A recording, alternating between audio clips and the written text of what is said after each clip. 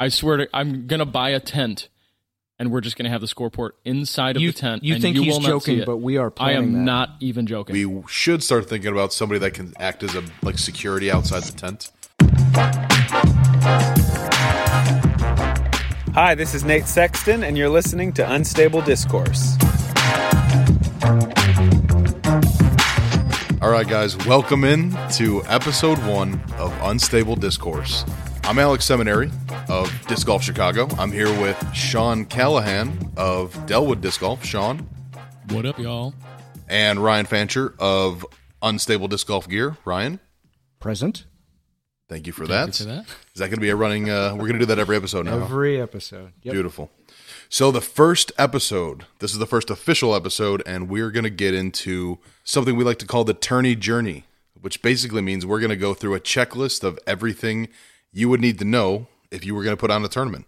From concept to execution, there is probably a lot more involved in that process than a lot of people realize.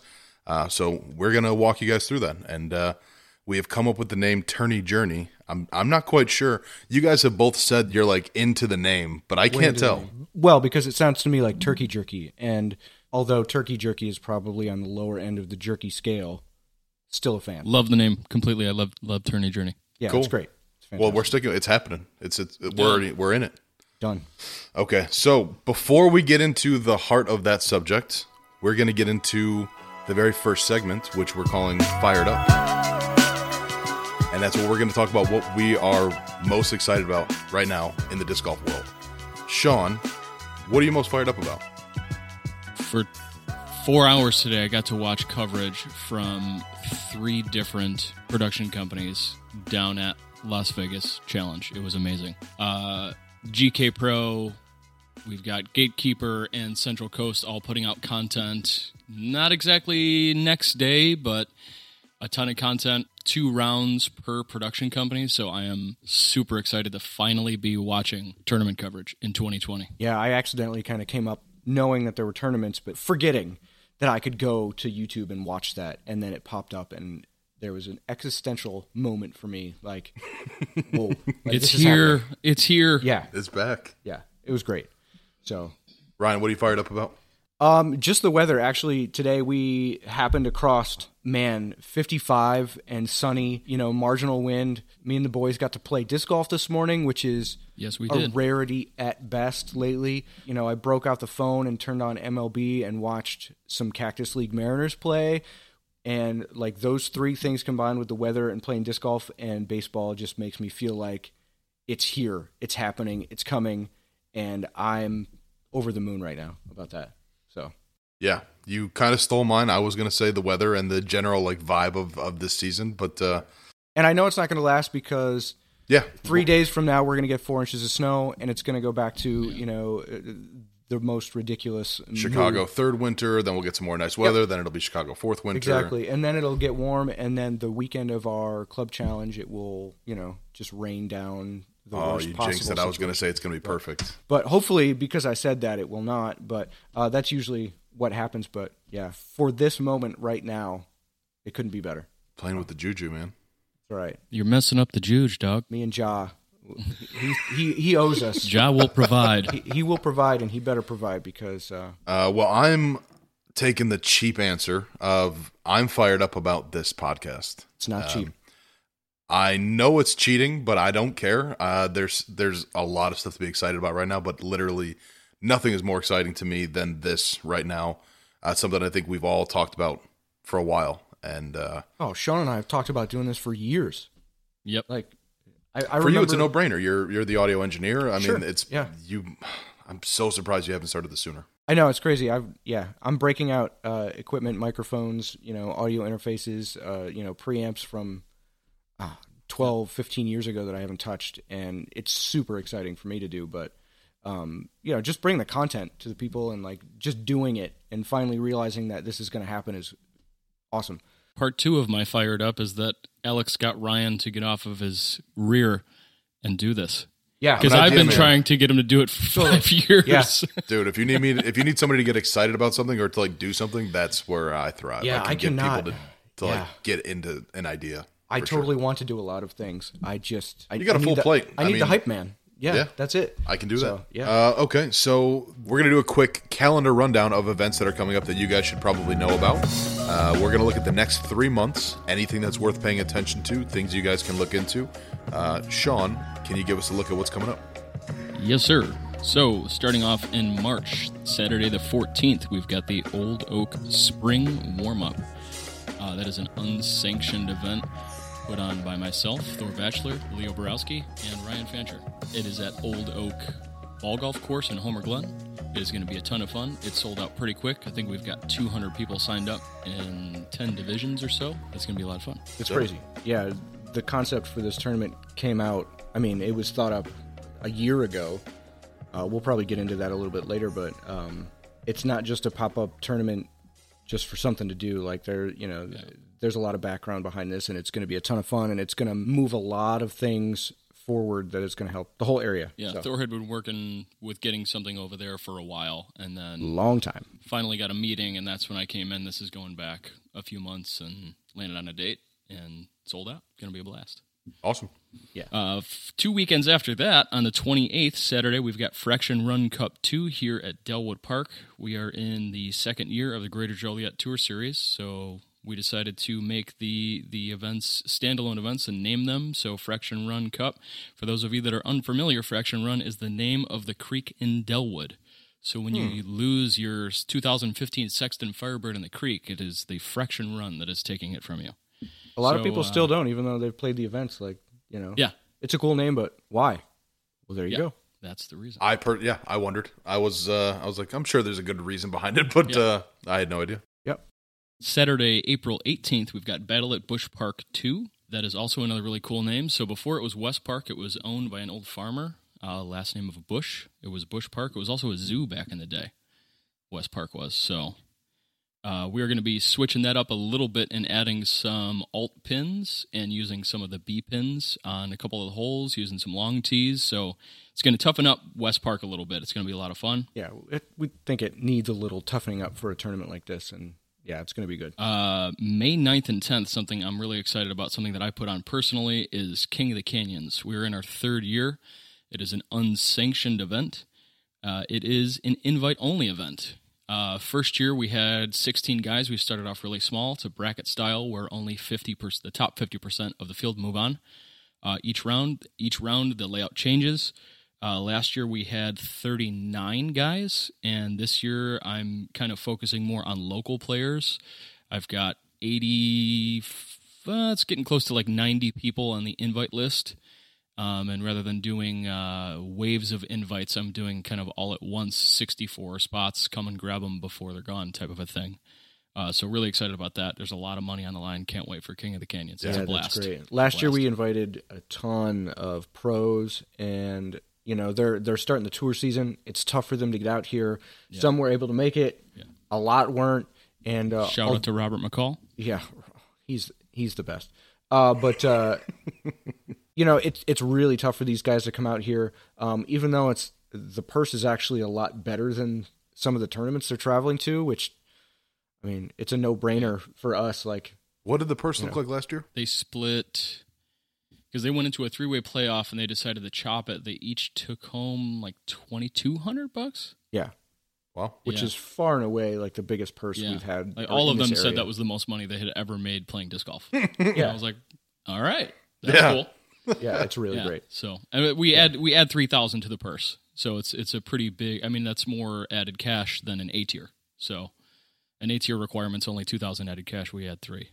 There's something else awesome about King of the Canyons that I was hoping you'd mention, which is there was coverage last year by. Was it last year or the year before? The Jomez got involved, didn't they? No, it was Ryan Nick. Oh, Nick Ryan Productions. Nick. Yep. Okay, but the coverage that I saw was unbelievable. Yeah, he's done the final 9 the last 2 years. The caliber of video quality is right up there. Yeah, he kills it. Which is why I thought it was Jomez. Nick. I was just like, I knew it was amazing. Ryan Nick is the best. I'm hoping he will do that again. I already put it on. Well, he's in no matter what he says because I already put it on Disc Golf Center. Well. Thanks, Ryan, for that, because you're in. So moving on to Saturday, May 23rd, we've got Clay Track Classic 2.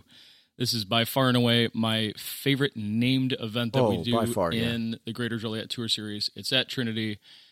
Trinity is everybody's favorite. I think it's the homie course. It's where everybody hangs out. Clay Track is in reference to before Trinity was a disc golf course. It was a old biker club. And if you know this, you know. But to the left side of hole 10 is a tree line. On the right side of that is all open. That's 10's fairway. On the left side of that, that's where 12's tee box is at. There was an old Clay Track bike racing track there.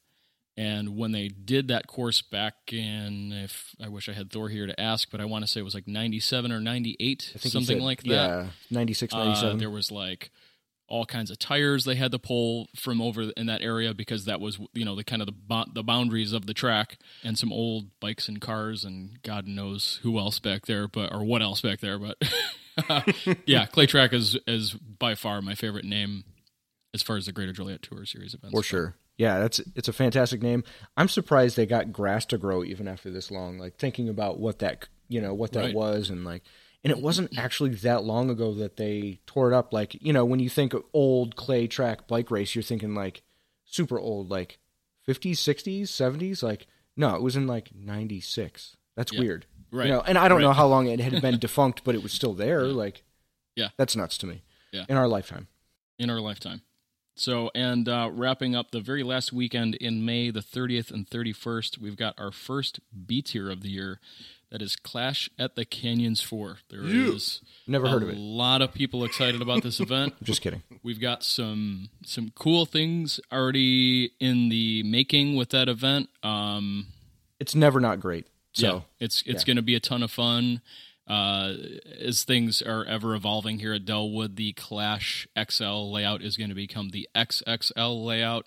Yes. We're going to do a lot of. I'm gonna make the MPO field cry a little bit. That's kind of the goal with that layout. Please do 13 long to be. It won't be 13 long to be. It will be 13 white pad to be, because that plays as the best par 4, I think, and I think that whole field agrees. But yes, it'll be down to that B pin. I'll cop to not being able to play as many tournaments as I wish I could. I mean, probably a lot of people feel that way, but Clash is one that I just will not miss. Yeah. Like, if I had, if my wife was pregnant and I had to, be at the hospital, I'd be like, honey, I need you to understand, it's the Clash. It's Clash, honey.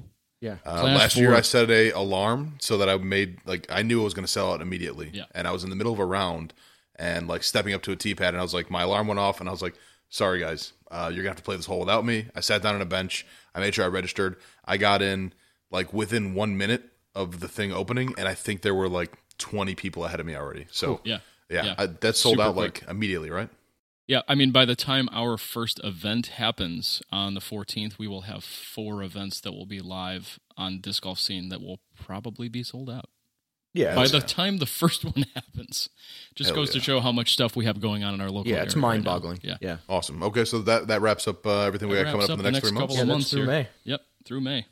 Which seems like an eternity away, but It's going to go fast. it's coming up. It's going to go super Yeah, quick. it's coming. Okay. The next little thing we want to get into is a segment that we're calling Local Route,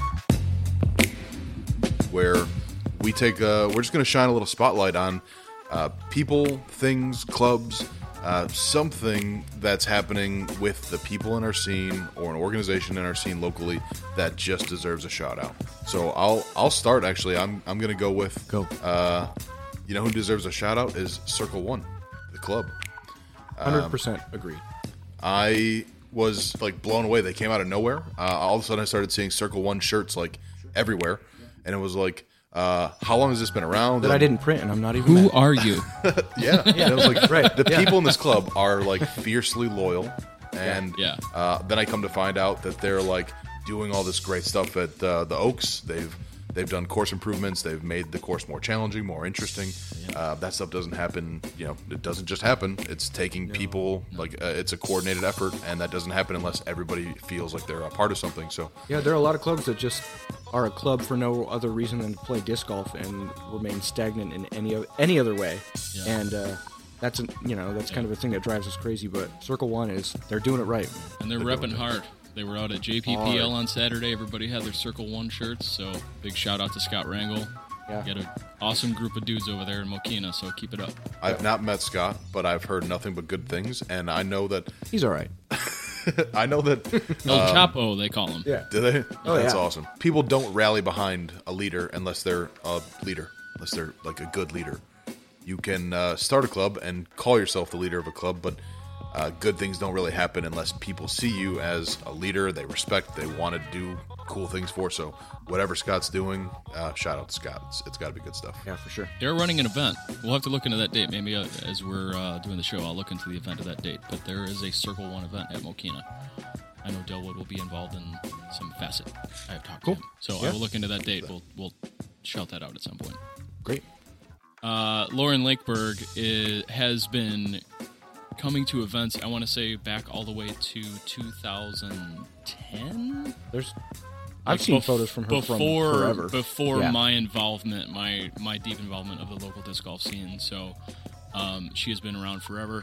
One of my favorite things all season is the candid moments that she is able to capture. And mind you, this is all on a volunteer basis. Wow. You know, she's got... I know that she has worked with some larger events like Ledgestone, but like locally, she just shows up and does her thing, and Awesome. she's amazing. She also likes when things land on 11, and she's a numbers gal, and I'm a numbers guy, and she's awesome. So Lauren Lakeberg is definitely my local route shout-out. Nerds. She is at the disc golf photographer, right? That's what she's Correct. website. Yep. Correct. Yes. Yeah, she's got gobs of photos from all events all over the place, and every one of them is great. And it really, going through the gallery of each event kind of takes you into the event. Like, it's not Absolutely. just photos of what was going on, but like you are in the face of, the MPO player, and you can almost feel what he's thinking before, they make that putt, and it feels like, you're on the edge of your seat. With every photo, I feel like if you weren't at the event, you feel a little bit more involved with what was going That's on such just a by good way to looking at put the it. photos. Yeah. It's immersive.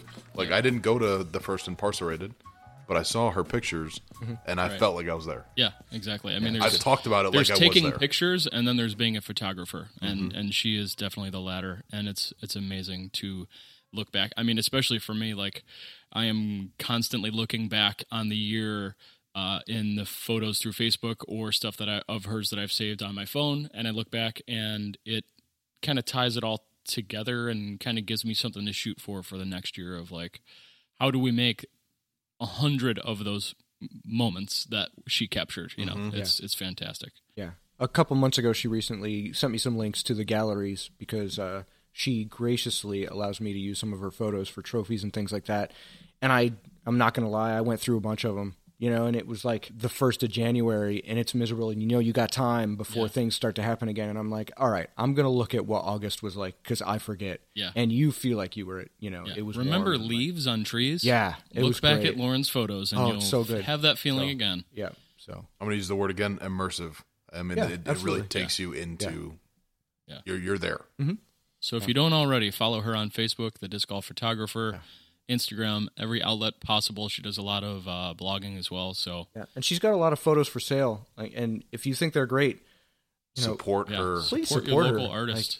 Yeah, Please. put her stuff on the wall. You're not going to get much better. Yeah. You want to keep having nice things, support the people who are doing nice things. Yeah, Your that's bathroom right. needs disc golf art. 100%. My wife says that every day. I didn't think so. She wants to. She's thinking it. She wants to say it, I think. Yeah. Brian? Local route? My local route is going to be, all the putting leagues that have been going on over the winter. It kind of brings back the whole thing that I've been saying. Like, this winter's just a huge bummer for me, but all of these clubs and all these organizations are putting these putting leagues on, and it brings you back in. It makes you involved. It gives you, the feeling that, it's winter, but all the guys are around, all the girls are around, it's still disc golf. The season doesn't end. It never does, and especially with, the Well, it ones that I've been could. to. Yeah. It could if it wasn't for people doing this no, kind Oh, of it stuff. absolutely Absolutely, could. yeah. And I'm sure it helps everybody's game, if not putting, but just, that feeling of not taking a break. Right. Because I know Sean and I played this morning, and I'll tell you how many putts I missed. Most of them. All of them. Yes. Because we just don't Yes. play over the winter. And, Right. I'm sure that helps tremendously. So Well, that one. there weren't wacky inflatable guys out on, Highlands baskets. So Well, maybe that's why I didn't make them. Yeah. Oh. Yeah, I really missed those. I think you're spot on. Like, of course, it's good to help keep your game going when you're not when you wouldn't be playing otherwise. But surely the thing that people are most excited about when it comes to a putting league is like, I can hang out with the boys. I can get my it's like camaraderie. I can just be a part of the culture Yep. and not miss that for 3 months or 4 months or whatever. Right. The high fives and the fist bumps and the hugs that I get from all the guys when I see them, it's man. If I didn't have that throughout the winter, Tom, it would be a huge bummer. Yeah, but just to go through these to give you an idea of what's going on. I didn't realize that there was one almost every day of the week until we just looked them up. But a lot of people don't realize all that. over the Chicago all over. area. It's crazy. Yeah. There's So no excuse. starting, in no particular order, but J-Town does a putting league on Tuesdays at Arrowhead Ales. They've got 3 weeks left, so go support them. Go do it. It's a doubles putting league, I believe. So they've got a point system going on. They've got a ton of people going. It looks like so much fun. I wish I could get there on Tuesdays. I try every week and something comes out, but it looks like so much fun. Of course, you've got the Joliet Prison Putting League. If you haven't heard of that, what are you doing? You're under a rock. Come on. Saturday nights, they've got 2 weeks left. There's still plenty of time to have a great time. You got beverages, you got food, you got 108 guys, and girls. Actually, there were more women this last week than there were pros in that division this past week. Correct. I saw, and that's fantastic. Yeah, it was inspiring. I So, saw that. the mix of players is fantastic there. Also, you got basket cases putting on Thursdays at Blue Island, and that is always a good time with the basket cases guys. It doesn't get much better than that eclectic, crazy, They are a fun super group. fun group. Yeah. There and I'm gonna quick side Do note it. about basket cases. When I first moved out to this area and decided I wanted to play more disc golf and just started looking for places I could do that, I wound up I posted on Facebook like, where can I go? And somebody was like, oh, there's a league here. I didn't know it was called basket cases. I knew nothing. I just knew Sergeant Means was like a long drive, but I'm like, I'm just gonna go. I showed up and I was like, and I'd played in college, but I'd never seen a club. How many people were there? How excited everybody was. I was like, the camaraderie here is setting this new standard to me and what a club can be. Yeah. And actually, I've talked to some people about this, but after I went to the first Basket Cases club, that's when I thought, I really want to have my own disc golf club. Like, I don't know if I'm ever going to achieve what these I guys don't have done, think- but like, yeah. it's a new standard in my I don't mind. think there are many clubs that have what those guys have. It's not about the best scores. It's about the club, and it's about the camaraderie, which I hate to use, but that's the perfect word for it. And they just all come together, and that group is great. It's fantastic. Basket Extremely cases passionate. are ride or die. Yeah. And it's funny you say that, Alex, because that was the same for me. My first league experience. Let me try to recall this here. I want to say, I could be wrong on the year, maybe 2013. I had played the Ice Bowl with J.D. Bly. That's a name you haven't heard locally around here in a little Way while. back, yeah. And he said, come check out this group. It's at Sergeant Means, and me and my brother Joe decided to go out, and my very first throw, I want to say it's hole 9 out at Sergeant Means. I hit the CTP, and it was for $13. It was one of my very first Instagram posts. This is why I recall all of this. But Wow. yeah, this is going back like 7 years, I think. It was 2013. So, yep, that was my first experience. Huge shout out. Yep. Yeah. And in whatever ways it shapes what we're doing right now. Yeah. That's what happens, like with clubs like that. So those guys are great. I'm sure we'll talk quite a bit more about them. They'll be at some involved. point, yeah. But also Crystal Lake Brewing, Putting League, Jim Clem, Donovan Livingston. Those guys are awesome. They put one on Wednesdays. I know they've got a couple weeks left, so go check them out if you're close to them. Those guys are fantastic. I can't say enough good things about Jim and Donovan, so go check them out. And then also Fox Valley is putting out a putting league on Fridays, and I think their season ender is on March 13th, from what we read at the Kickers Club over in Fox Valley. They've got a couple weeks left, so please go support them and all of them. Like if you're sitting at home And you're waiting for the season to start. any night. The season's already happening. Yeah, you're it doing may it not wrong. be You're doing it wrong. sanctioned, but get out and play disc golf and get involved please. because there is no excuse. Okay, so I think that wraps it up for Local Route then. I think it's time we get into the heart of this episode, which, as we said at the top, is called The Tourney Journey. The Tourney Journey. What goes into a tournament? It's so much more than your typical player probably realizes. Anybody who's put on a tournament before, this is going to be, standard common knowledge to those people. But if you've Or maybe not. and hopefully we shed some light for those people too. But for people who have never put one on, let's say you've only played, I think this will be a really informative like segment for those people. Sean and Ryan and I talked before this all started about what does that checklist look like, and I bet a lot of people would say that the process starts in different places. But Sean, you really hit the nail on the head, I think, when you said like if you want to put on a tournament, the very first thing you figure out is your intent. Yeah, absolutely. Why are you doing it? Is there for a lot of the stuff that I do, is there a fundraising effort? Is there a purpose? Is there things happening where you're trying to raise funds for Incarcerated? Great example. Funding an entire course going in the ground. Is it just a sanctioned event where you're just doing that annual thing like Illinois State's? Not that that's a bad thing, but there are many different intentions when it comes to starting a tournament. Why are you doing it? So it doesn't have to be for like a noble cause. I mean, when you do have a noble cause, that's great. But it can just be, I want to have a good time with the homies. Like it can be that. It can be that. I think a lot of annual tournaments have started out that way and have just grown to the point where if they weren't there every year, we would miss them dearly. And that's not a terrible way to start at all. At this point, I don't think you could find an open weekend, but if you wanted to fill a hole in a weekend with a tournament like that, that's a great reason to do it too. But whatever it is, I feel like there's got to be some kind of intent, Yeah. And again, it doesn't matter. It doesn't exactly matter what it is. It just matters that you know what it is. Like whatever it is, lay that out so that it guides all of your planning for every other part of this checklist needs to be able to come back to your sort of mission. Like, why are we doing this again? Right. Okay, good. That's going to guide these, when you have 50 decisions to make in the next, weeks or months that it takes you in the buildup, having the intent be clear, that's going to make all the difference in the world and what happens in the end. Yeah, I mean, this is a conversation I just had with a local golfer. Shout out to Corey Simonich here in the shop a couple days ago, a guy that has played many events who I had no idea wanted to start running events. And he came into the shop and we talked for a couple of hours.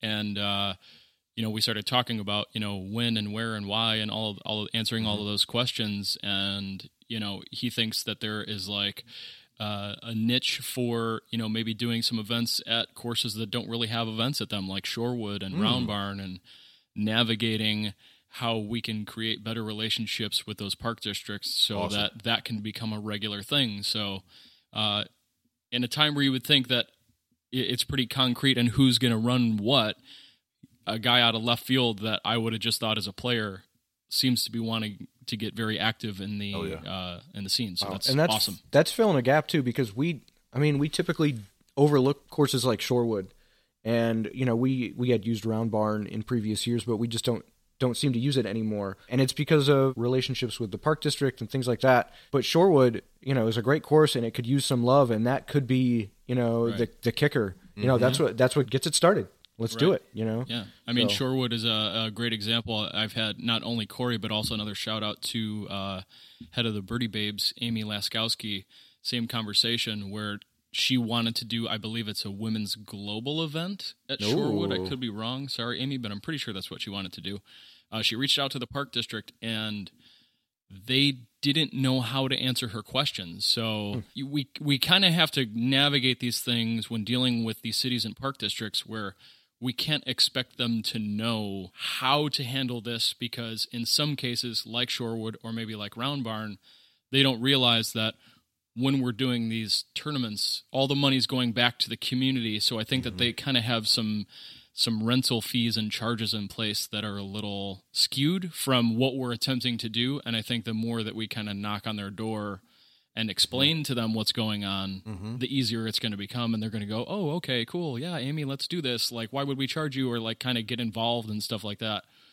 Like we saw with Casey Glade last year with Mayhem at Marilla in October, where she went to the city of Streator and then just kept bugging them until the city of Streator was like, okay, cool, we'll line you up with some local companies and give you a bunch of money. They added like $2,500. I think. Fantastic. Wow. Yeah, covered a bunch of costs for the event. It was once they realized what was happening. Yeah. So instead of giving you, the standard, here's what it is if you want to rent the park, right. Which, we could do if we wanted to have a picnic, under the pavilion, to them it's the same situation. Right. But, once you get that in their mindset and, get the wheels turning, I think that's a great idea. Don't be discouraged. Understand that when you're going to the city, they don't always know what that is. So yeah, that's a great example. You figure out what your intent is, and you've used this expression a bunch of times, the ripple effect. Yeah. Like you figure out why you want to do it and watch what happens, not just from like you sticking to your plan, but like everything that happens around that. It's, it's amazing. So, okay, you've got your intent figured out. You know why you want to have an event. The next thing on your checklist, what do you guys think? We just show up to the event, Yeah. I think calendar check. Yeah. You got to take a look at when is it possible, especially in our area, where we can't play. It's hard to do tournaments year round. So when the weather's good, everybody's kind of on top of each other, trying to get like every weekend something's happening. Yeah. So the calendar check is like, what's actually like, when's a weekend that's kind of open? When can I do it? I mean, you've got to have almost a year's worth of forethought in that, and with the GJTS stuff that we do, and things like Clash, like we've got to have that a year in advance almost, in some cases to get those weekends. So, that's an extreme. For 8 years, you had to get dates in October of the previous year, of the current year for the following year. Yeah. And meaning from the Illinois State coordinator? Yeah. I mean, so what Alex is referring to, the calendar, is reaching out to your state coordinator and giving him your dates. So the way that we do it with Mike Krupika is he just basically has like a Google Calendar type of thing where you enter your dates, and then you're entering in like a possible secondary date so that he could coordinate all of those things and get everybody their weekends, but sometimes it changes. Perfect example this past year. Here's a whole nother topic. We're taking over the Shanahan Classic, but we had to swap dates for Incarcerated and the Shanahan Classic because of some scheduling issues. So it's a huge part of figuring out what you're doing for a tournament. I mean, you can't start planning until you know what day you're doing it. Or you can, and you're likely to experience pitfalls where Right. either nobody shows up to your event because they're all at this other event, or you piss off the person who's trying to have an event and you're like, and they've been working on it for a long time. They've gone through all the proper channels, and you just sprang up out of nowhere without checking with anybody. Right. And now, and you've shout ruffled some out, feathers. shout out to Mike Krupika for figuring that all out and piecing it together. That cannot be an easy task. Like, Unbelievable. yeah. Awesome. And that's also not to say that, because when the calendar is created, then, you could be the guy that's waiting for the calendar to be created so you could see what weekends are left. Because there are still available dates now. I mean, that was something that I was talking with Corey about was, he's wanting to pick some dates for this year. And I said, well, talk to Mike and figure out what those available dates are for your C tiers and find out what is happening so you're not running against another event. Speaking of C tiers, that's another thing on the checklist is figuring out, is this event going to be sanctioned? And obviously, if it is sanctioned, you have a lot more channels to run through. There's a lot more that goes into that. But of course, it doesn't have to be. And there's pros and cons. I mean, like, sometimes you can put on super righteous, unsanctioned events that are just about fun. And those can be some of the most memorable things. Yeah. I think we have a fantastic mix of sanctioned and unsanctioned. Obviously, there are far more sanctioned events, and I think that's preferred. But when you take that break and you play something like Cash Days, run by, Ratchin and Hopkins and Eris, it's so much fun because the pressure's off. Those things like that. And Incarcerated. And AMs get to play for cash. Yeah, which is, something that doesn't happen often. So, having that mix and having I don't want to say the weight lifted off, but, not having to worry about your next ratings update and things like that can change your play. And I think you need that mix in order to be a better player. So, 100%. Yeah, I've always thought with what we do with King of the Canyons, it was always going to be an unsanctioned event. Perfect example. Yep. Perfect example. For me, as much as I love the PDJ and I love sanctioned events and I love the parameters that they create, for some things I don't like to have to be stuck in a box with my decision making as a tournament director. I want to be able to say that 50%, the top 50% of the field move on, and I can't do that with a sanctioned event. So and some of the top AMs now get to play with the pros and compete for the same money, which doesn't really happen. Right. Right. Right. So from there, once you know what your intent is, what's the calendar going to allow for, is it sanctioned, is it unsanctioned, I think the next good thing to move on to is your branding and like the promotional side that goes into it. I've seen plenty of events that I just didn't know existed until like the weekend it's happening because somebody decided to post on Facebook. And it's like, well, I wish I would have known about this 3 months ago, or like somebody should have made sure that we all knew about this. And it's easier said than done. I mean, that's a whole job in itself, is doing the, coming up with a great name, coming up with artwork for it, and then, being on top of promoting it. And that's partly why I added somewhere on this list, I'm not sure where exactly it works in, but working with like a crew where everybody brings something else to the table. I've found that, if you're good at organizing, it's rare that one person's good at everything. Like usually you get... Unless your name is Ryan Fancher. Unless your name is Ryan Fancher. Ugh. But like ideal world, you have a guy or, somebody you can go to that's going to hook you up with a cool logo, help you come up with a good name for it.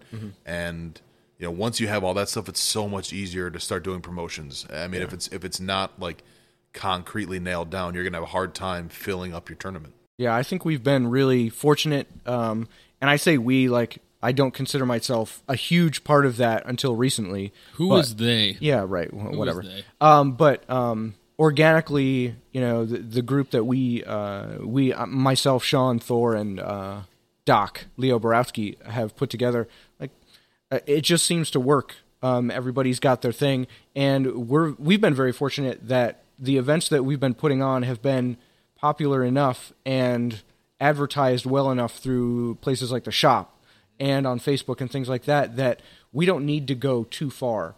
But I know that a lot of other tournaments need to, and they do, and they still get it done. And that's, huge shout out to the people that can do that and go everywhere and fill those events that would otherwise not be. That's a huge, tough task. It is, but I mean, like, when you are doing it really well, when you're operating like at the very high level, you get the thing where your events are selling out quickly. Right. Rather than like, hey, a post every day for the last week in the build up to a tournament, like we still have a couple spots open. That's going to happen, of course. But if you're really on top of your promotion and branding, like when things are firing on all cylinders, you get that result where like it's full way before you have to worry about it. I mean, I've had that conversation with a couple of people, with some new groups. We talked about Circle One earlier. Scott Rangel, I've had conversations with him here at the shop about like how to successfully run an event. And the first thing I say to them is like, come correct, because the bar is getting raised, and I'm not tooting our own horn, but we don't mess around when it comes to tournaments in J-Town. So the bar is very high. And if you are going to run an event, and I think that's kind of where it stems from. Everybody wants to have that successful event because they're either a part of it or they see it happening and they're like, man, I want my piece of the pie, and I love it.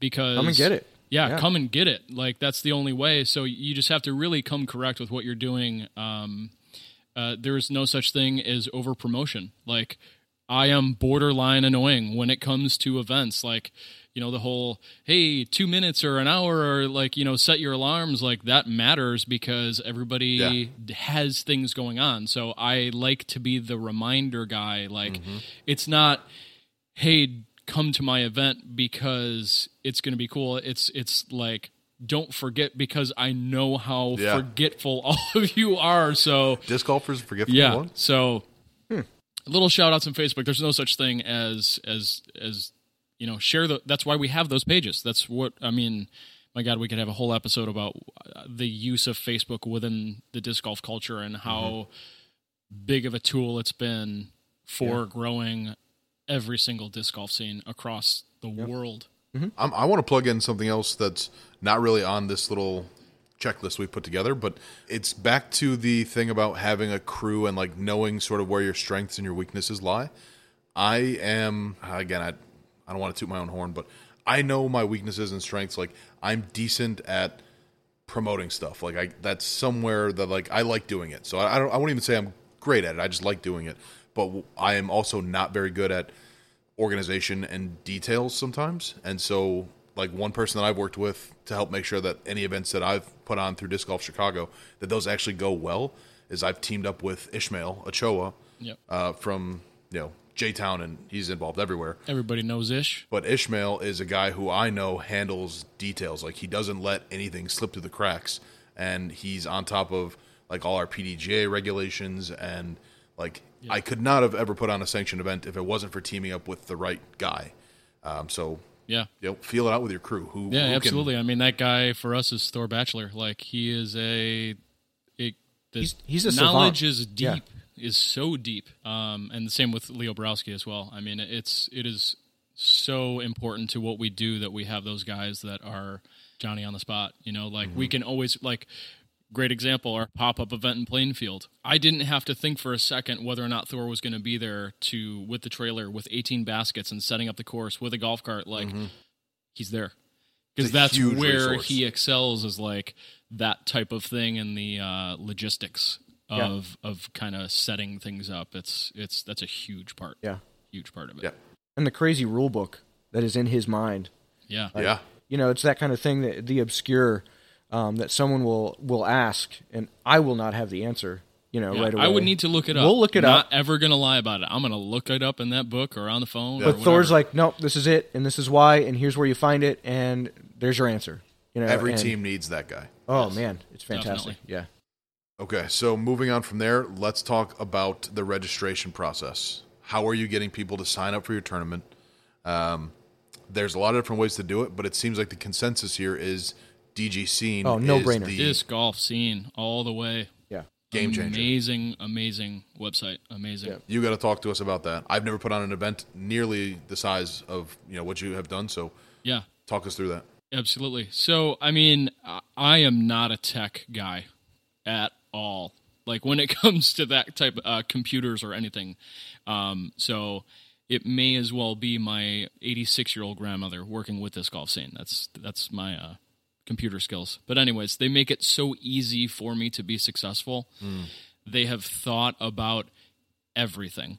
Any kind of variant that you need, t-shirt size, $5 Ace Pot, $5 CTP, they have thought about it. It is available for you to do, setting up a wait list, setting up divisions, Yep.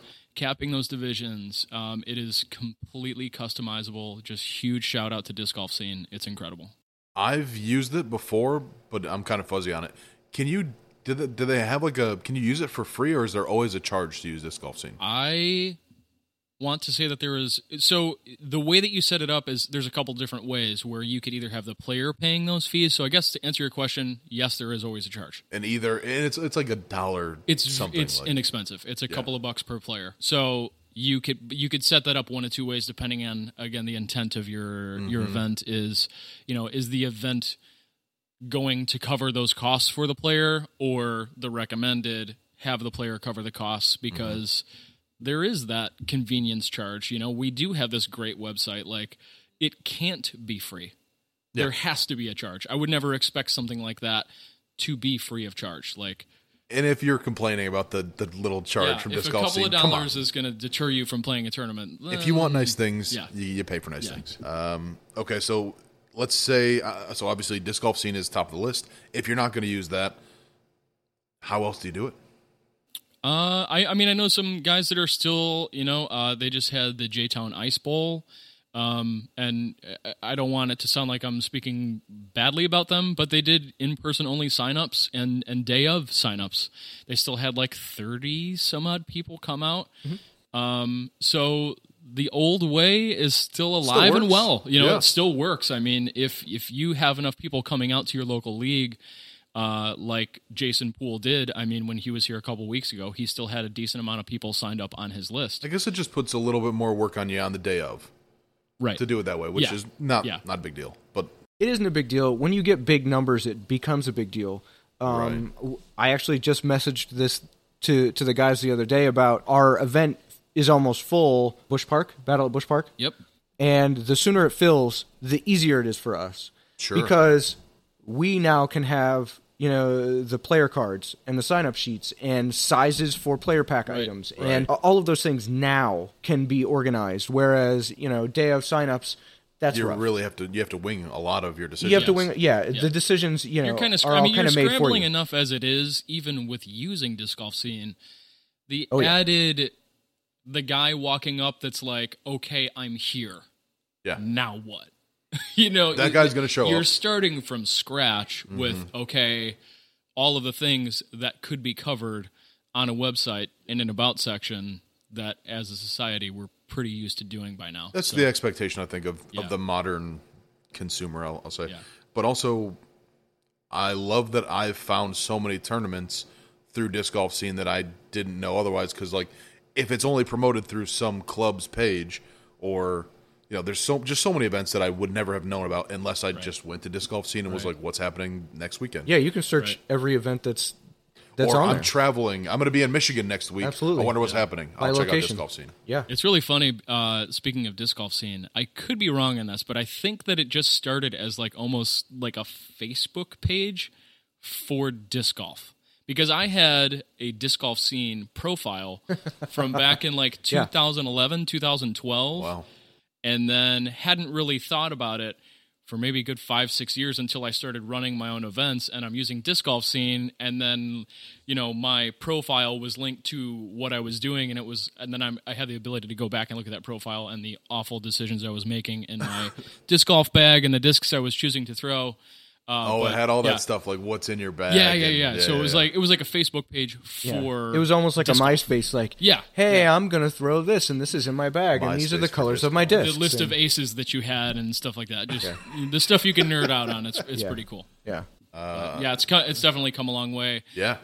Yeah. Working with that website, I literally will message them and get responses within 5 minutes, breaking everything down. I mean, they are Awesome. Pete.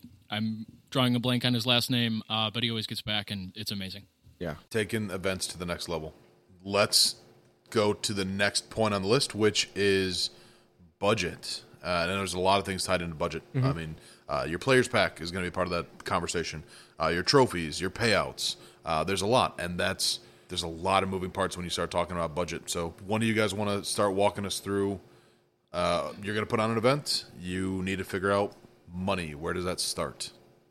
Yeah, I mean, it all starts with figuring out how much you're going to charge, which is a little bit of a hot button topic lately. There's been some guys commenting on some of our stuff from maybe like an OG disc golf scene from the 90s and early 2000s that have been, hang on, like, wait, I was playing disc golf tournaments 15 years ago and it was $30. Why is it $50 to play? And my answer to that is that because things cost money. Like It's the 2020. only way, the only way to make events cool is by having money to work with. The only way to have money to work with is to charge people to come out to the event. Well, and I think the only time I've ever heard that is before the event, and I have absolutely never heard anyone come up to us and say, this event was not worth the X amount of dollars I paid. Yeah, Sure. right. In fact, much the opposite. Yeah. This was one of the best run events, or, this event in player pack items alone was worth the money, that kind of thing. So you got to take that into consideration. You got to spend money. The player, it's going to come. I mean, That's and a rebuttal to that is always going to be, well, what about sponsorship money? What about outside money? And depending on the level of tournament that you're putting on, sometimes that stuff is available. I mean, speaking from my perspective, there are companies that I work with that are, their sponsorships help on specific events. So, that sponsorship, and it's a lot of work to go out and find companies that are willing to God. go Yeah. yes to a $100 check or a $500 check or $2,000 check. And you can't water that down sometimes. Yeah. They do one big event. You can't go back to them and say, hey, but there's a bunch of others. How about more money? No, you Right. It's can't difficult. do that. Yeah. and Anybody who hasn't done that really cannot appreciate how difficult that job actually is. So my background is in sales and marketing, and I am selling advertising and sponsorships like 9 to 5, Monday through Friday.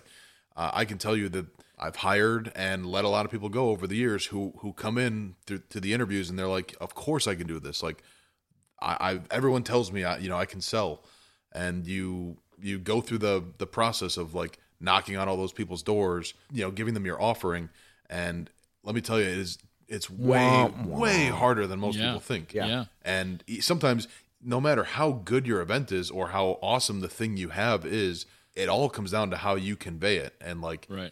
you can have something awesome that gets rejected by tons of people because you don't actually have the knack to like put it forth in the right way, or like, you know, the business savvy. I mean, there is so much that goes into just talking to somebody who might want to sponsor. Yeah, I mean, then, like, what's the ROI for a company that gives you $2,000?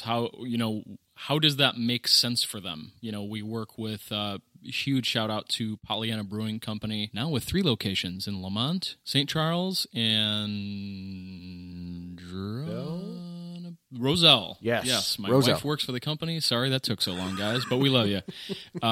You know, what we've done with them is we've had player parties at Pollyanna where we bring the people to the companies. And that in itself is not easy to coordinate. yeah, and just being totally frank, sometimes works really well and sometimes it doesn't, because the draw you is sometimes can't- just not there. Yeah, you can't force people to come out to a player party when you're also asking them to tee off at 7 a.m. the next morning, when Right. what we're asking you to do is come out and support a company where, you know, you're having a couple of beers or whatever, or, you know, you're just kind of at home getting into tournament mode and you want to get to bed early or whatever. So it's sometimes very easy. It's sometimes very difficult.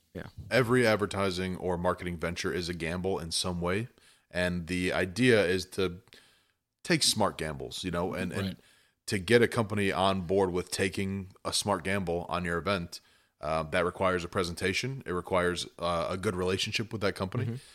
There's a lot that goes into making it actually happen, and then delivering on it, and having them feel like, well, that was a good investment. Like, Yeah, the pressure of putting on a good event for the sponsors and not just the Right. players. Yeah. That's a huge part of that. finding sponsors, that's a part of your budget, but like as we were saying, figuring out how much we charge people to get enough money to work with to make this event achieve the things that we want to achieve. You have to build in your players packs. Like where do you even start with what's going to go in our players pack? That's always a subject of huge debate, and I think we do a good job, but you know, we try and come up with something different every tournament, and we run so many that, man, it's tough. The you know, well gets dry. yeah, it's tough to reinvent the wheel with those, and you know, you can only give away so many dry fit shirts before Everybody's got a drawer full of dry fit shirts that Exactly. maybe they don't even wear, and it's like, okay, well, is that something that we continue to do? Yeah. When, Right.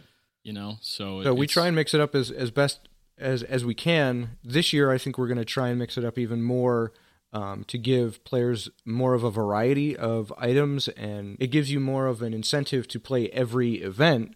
To get you got to collect them all, instead of just getting the same thing for every tournament. But you know, it's difficult every single time. And I think our community in general has responded so well. Everybody loves our, you know, what we do, and we've been, you know, really fortunate to have that. But yeah, it's still really tough.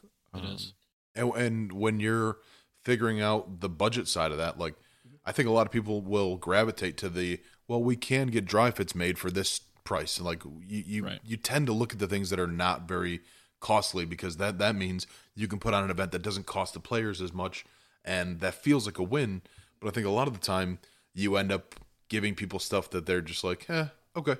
Yeah, Cool. Well, there's got to Thanks. be definitely got to be a quality aspect to that, which I think we've again done pretty well with. But yeah, it's a fine line. You can't have something that is going to cost the tournament so much money that, you know, we run out of sponsor money, and we run out, you know, like your whole event price goes into a player pack, which, you know. Yeah, and I mean, too, defeats the purpose. this kind of overlaps with a little bit of the branding that we talked about earlier. As much as I don't want to talk about the things that specifically I or we do, the Greater Joliet Tour Series, we were able to feel really good about giving out like 6 or 7 flat top DX rocks last year that, like, you know, on the scale of what's cool for discs, like DX plastic is like the cheapest. But we kind of branded the whole thing as like it's a whole set, and it's cool to have, like, in my mind, that was my intent of like, let's have a whole set of like, I have every one of them on a shelf at my house right now,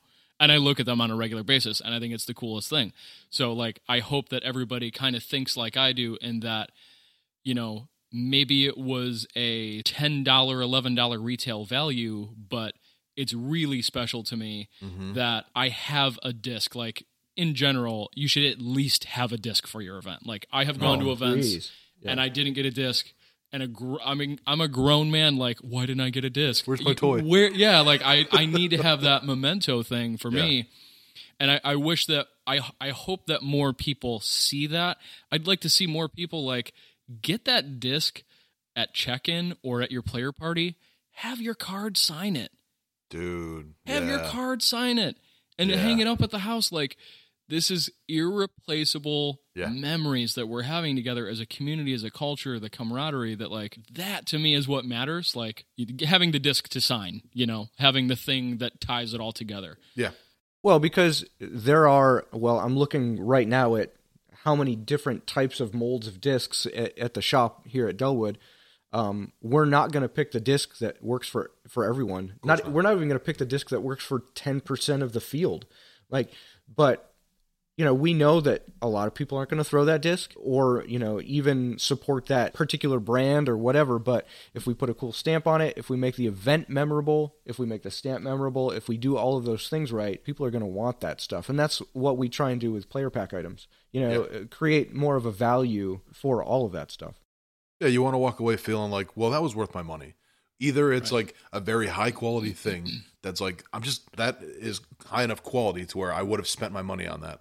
Or it's unique enough to where like I couldn't have gotten this anywhere else. Absolutely. There's nowhere else I could have gotten this thing. Right. And now, there's the memento value. Yeah. Absolutely.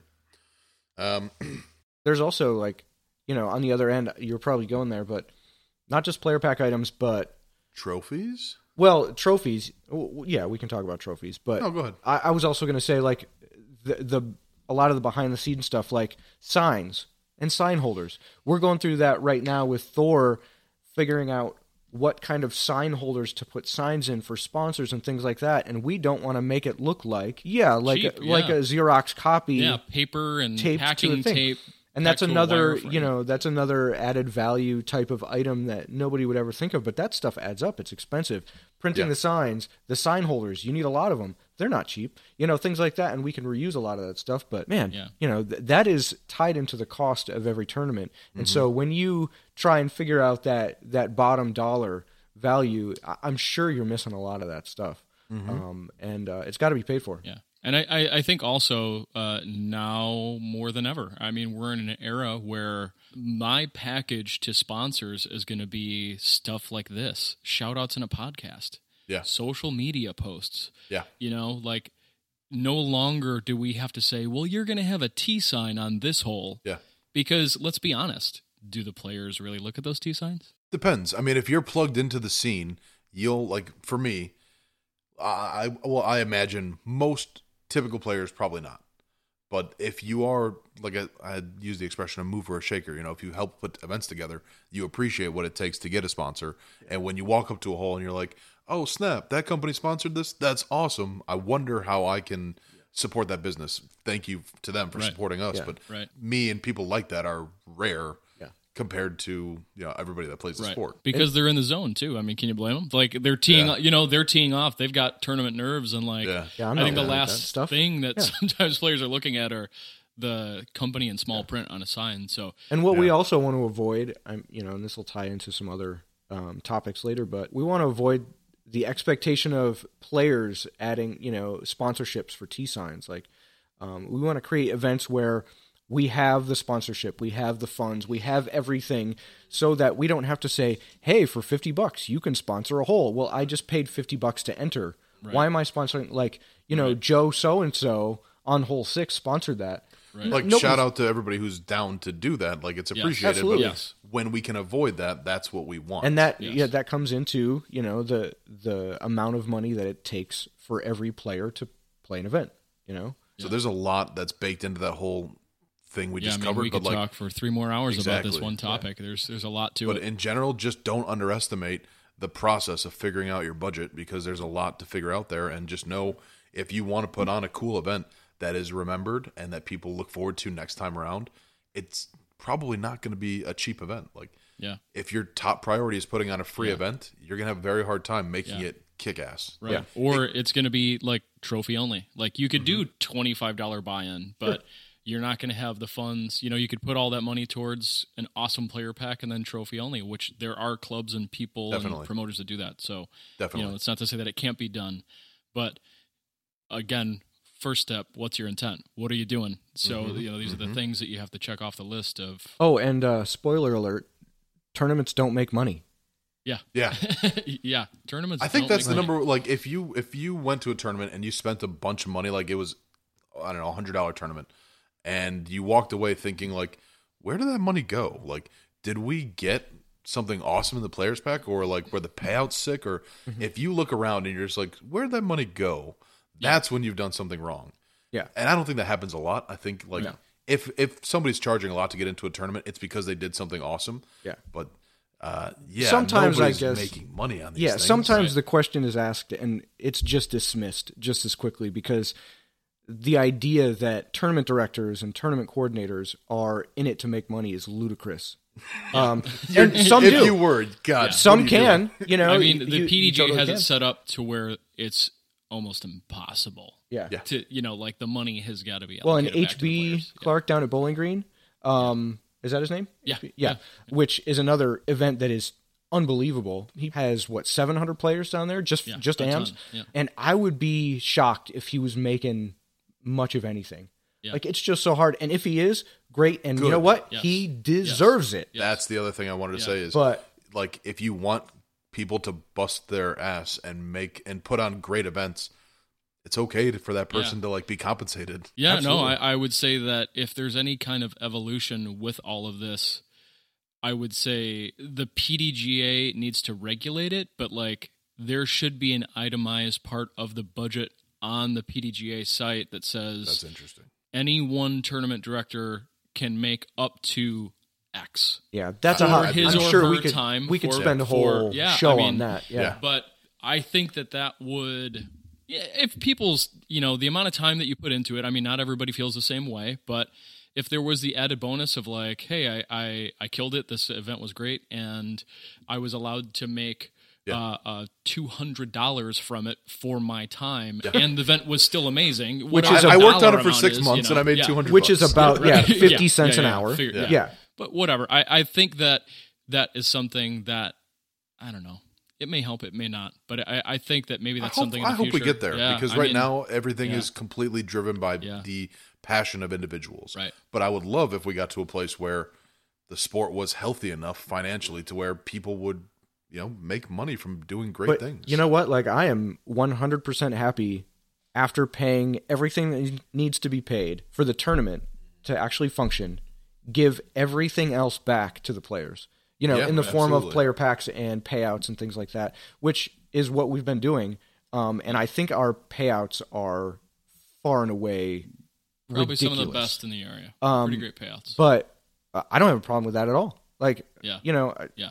I don't need to make a dime. No. But I hope we get there someday. So we have not. I mean, we've been talking about budget for a while. We still haven't really talked about trophies or payouts, but those are two more really important parts. Let's try and get through that quickly. I think trophies are underestimated so often, and I'm definitely guilty of that. I've been to a lot of events where the trophy that I get, well, I've only gotten like 2 trophies ever, but I've seen the How trophies. good and- are Aw. you really, Alex? How many trophies do you have? Let's see your trophy I'm shelf. enthusiastic. Picks. Listen, I have maybe 3 trophies, and I made one of them by hand, and I'm so God. embarrassed by it. That needs to go up on Facebook for sure. In the Maybe. comments of Maybe. this post. Please comment it up. It looks like an 8th grade, like maybe a 6th grade art project. It's bad. And I worked really hard on it. So, anyways, yeah, if you want something that people are actually going to be like, dude, I want that trophy just because it's awesome, it doesn't just happen. You've got to talk to somebody who knows what they're doing, somebody who has the right materials, expertise. You need to give them time. You have to figure out what's it going to cost. Yeah. Like if you're not budgeting for trophies, you're going to end up with something that no one's excited about. Right. And I mean, that ripples into so many, Johnny won MA3 and he does a social media post as almost all players do. And all of his non-disc golf friends and family see his post and his trophy is a 3-inch diameter piece of wood with a marker That's cute. You know, Good for Johnny. So, I mean, as we are expecting the outside world to take us serious, we have to take ourselves and especially our trophies, if anything, serious because it's being posted and talked about on social media. Totally. So, I mean, all the way down to like a 7-week league, I did trophies that cost a little bit of money, you know, because it's important. You have to budget for trophies. And when you do that right, you get like the difference you get from spending on that and not spending on it, or knowing somebody who can just like you have a good relationship with, and they'll do, you know, they'll take care of you. Yeah. But like I've definitely been to events where I'm just like, hey, I'm here to have a good time, and if I play well, that's cool.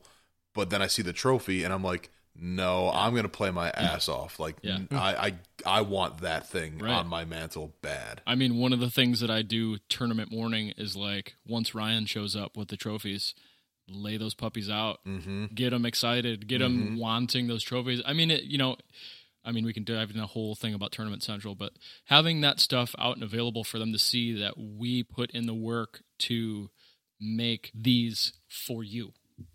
Not make them because we had to, as per a PDGA. You know what I mean? We went above and beyond for you. Right. And that's right when they walk up to Tournament Central. So, yeah, build that into your budget. If you don't, you're going to end up with something that just nobody's excited about. Shout out to Ryan Fancher for making the dopest trophies.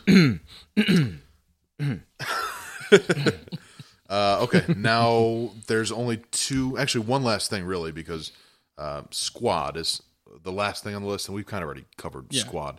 So the last thing is figuring out the schedule of the event. You can do that a couple different ways. I know you have a lot of experience there, Sean, by working with events that have tee times, figuring out. I mean, there's a lot that goes into it. I can't even be the one to start that conversation. Yeah, I mean, so you're going to have two schools of thought, at least, you know, with my experience. You're going to have a shotgun start, which is going to have you locked in to a certain amount of people that can play the event. Sure. You've got 18 holes. Shotgun start means everybody starts at the same time. First round, everybody starts same time, second round, or however many rounds you have. So if you have 18 holes and you want to avoid fivesomes or having a tournament take 14 hours, you want to have foursomes, well, you're down to 72 people total that can play the event for that tee time. So the other way to do it is by using tee times every 8 or 10 minutes like we have done in the past and now are doing for all of our local C tiers, which allows 30 more people to play? Yeah, 112. 112? Yeah, is what we're doing now, yeah. Every 8 minutes. So we switch up what divisions start at what time. We have tee times that start at 8 a.m. It's not always the same division every time with the early tee time. And I don't want to say it's because it makes our lives easier as tournament directors and assistants, but it does. Right. It allows more players. It allows us to...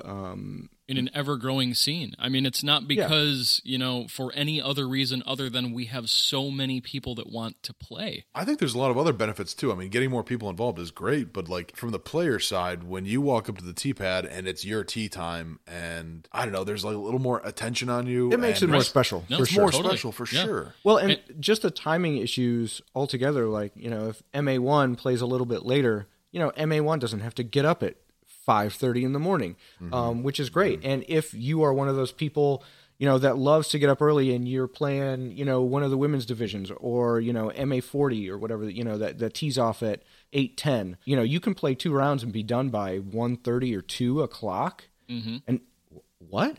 Yeah. That's unheard of. And that's fantastic. You've got half of the day, which is neither here nor there for a lot of people, but that makes a huge difference.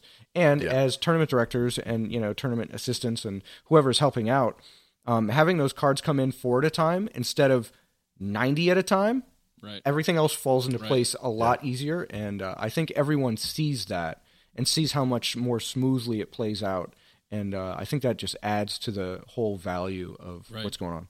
Yeah, I mean, and you can have a 5-minute player meeting with 4 people instead of 200. Where you're going to have 10% of the people are listening. Oh, absolutely.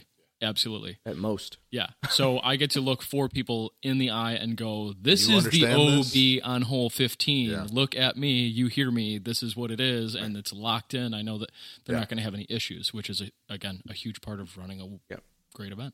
Yeah. Yes, sir. And we kind of happened upon that almost by accident with our pop-up tournament last year at the Workforce Brewing in Plainfield. There was really not going to be another way to do it because with a pop-up event, no one had seen the layout. And the way the layout was, some of the holes were so far away that a shotgun start would have been prohibitive. We would have spent 20 minutes explaining how to get to hole 12. Absolutely. And so to a group of people. Yeah, and so having one card follow the route and then every other subsequent card follow them to, a pretty easy path all the way back around was a no-brainer. And then we realized that, wait a minute, now that we're doing tee times, so many more people can play. Mm-hmm. And it became, the obvious answer to the problem. Let me ask an obvious question then. Why is it that so many, in my experience, most of the tournaments I've done are shotgun starts? Mm-hmm. Why is that sort of the go-to? I think that's just I think that's just been the format. I don't want to say that it's right or wrong. It's just what people have done. What we've expected. Yeah. Yeah. And maybe the tournaments don't necessarily fill, or the wait lists aren't big enough that it becomes an issue with right. It's all player to scale too quantity. with the growth of disc golf in general. Yeah. When you only have 60 for the players, last 30 years, other than some big events like GBO and Ledgestone and stuff like that, events aren't selling out in 10 minutes. Right. It's been the walk-ups. How could you it's have been all of this stuff. Without disc golf scene and without social media, that just couldn't absolutely. have happened. Right. So I think that's why. But as we're getting into the era of local C tier selling out in 20 minutes, we have to evolve. We have to figure out a way to have more people. So you can only do that one of two ways: play more holes or do tee times. And more holes, especially earlier on in the season. Like 2 years ago, we played our first Tour Series event here at Delwood, and it was far dark before even. We were wrapped up and going home at 9 o'clock. Yeah, it was rough. It was I mean, rough. for that makes everyone it really that got hard there at 6 for a.m. a lot of reasons. But I'm, I don't have a family yet. I mean, God willing, hopefully eventually. But I mean, even just with the wife at home, that's like, it'd be great if you got home at a reasonable time. You said you were going to be home at 6:30. Exactly. It's 9 o'clock. Exactly. Yeah. Yes, that makes a huge difference. And for people who do have families, it's even bigger. Like, to know you could be done by 2. And that's the difference between signing up or not. Exactly. For a lot of people, 100%. And the great thing on the TD end of things for tee times is that it is so much easier for me to do a little bit of work more often throughout the day than rush and do a bunch of stuff, wait for 2.5 hours. Hurry up and wait. Yep. And then get second round teed off, and then the bum rush at the end. So as we do it to where, as the divisions are finishing, we're doing award ceremonies and payouts for those divisions.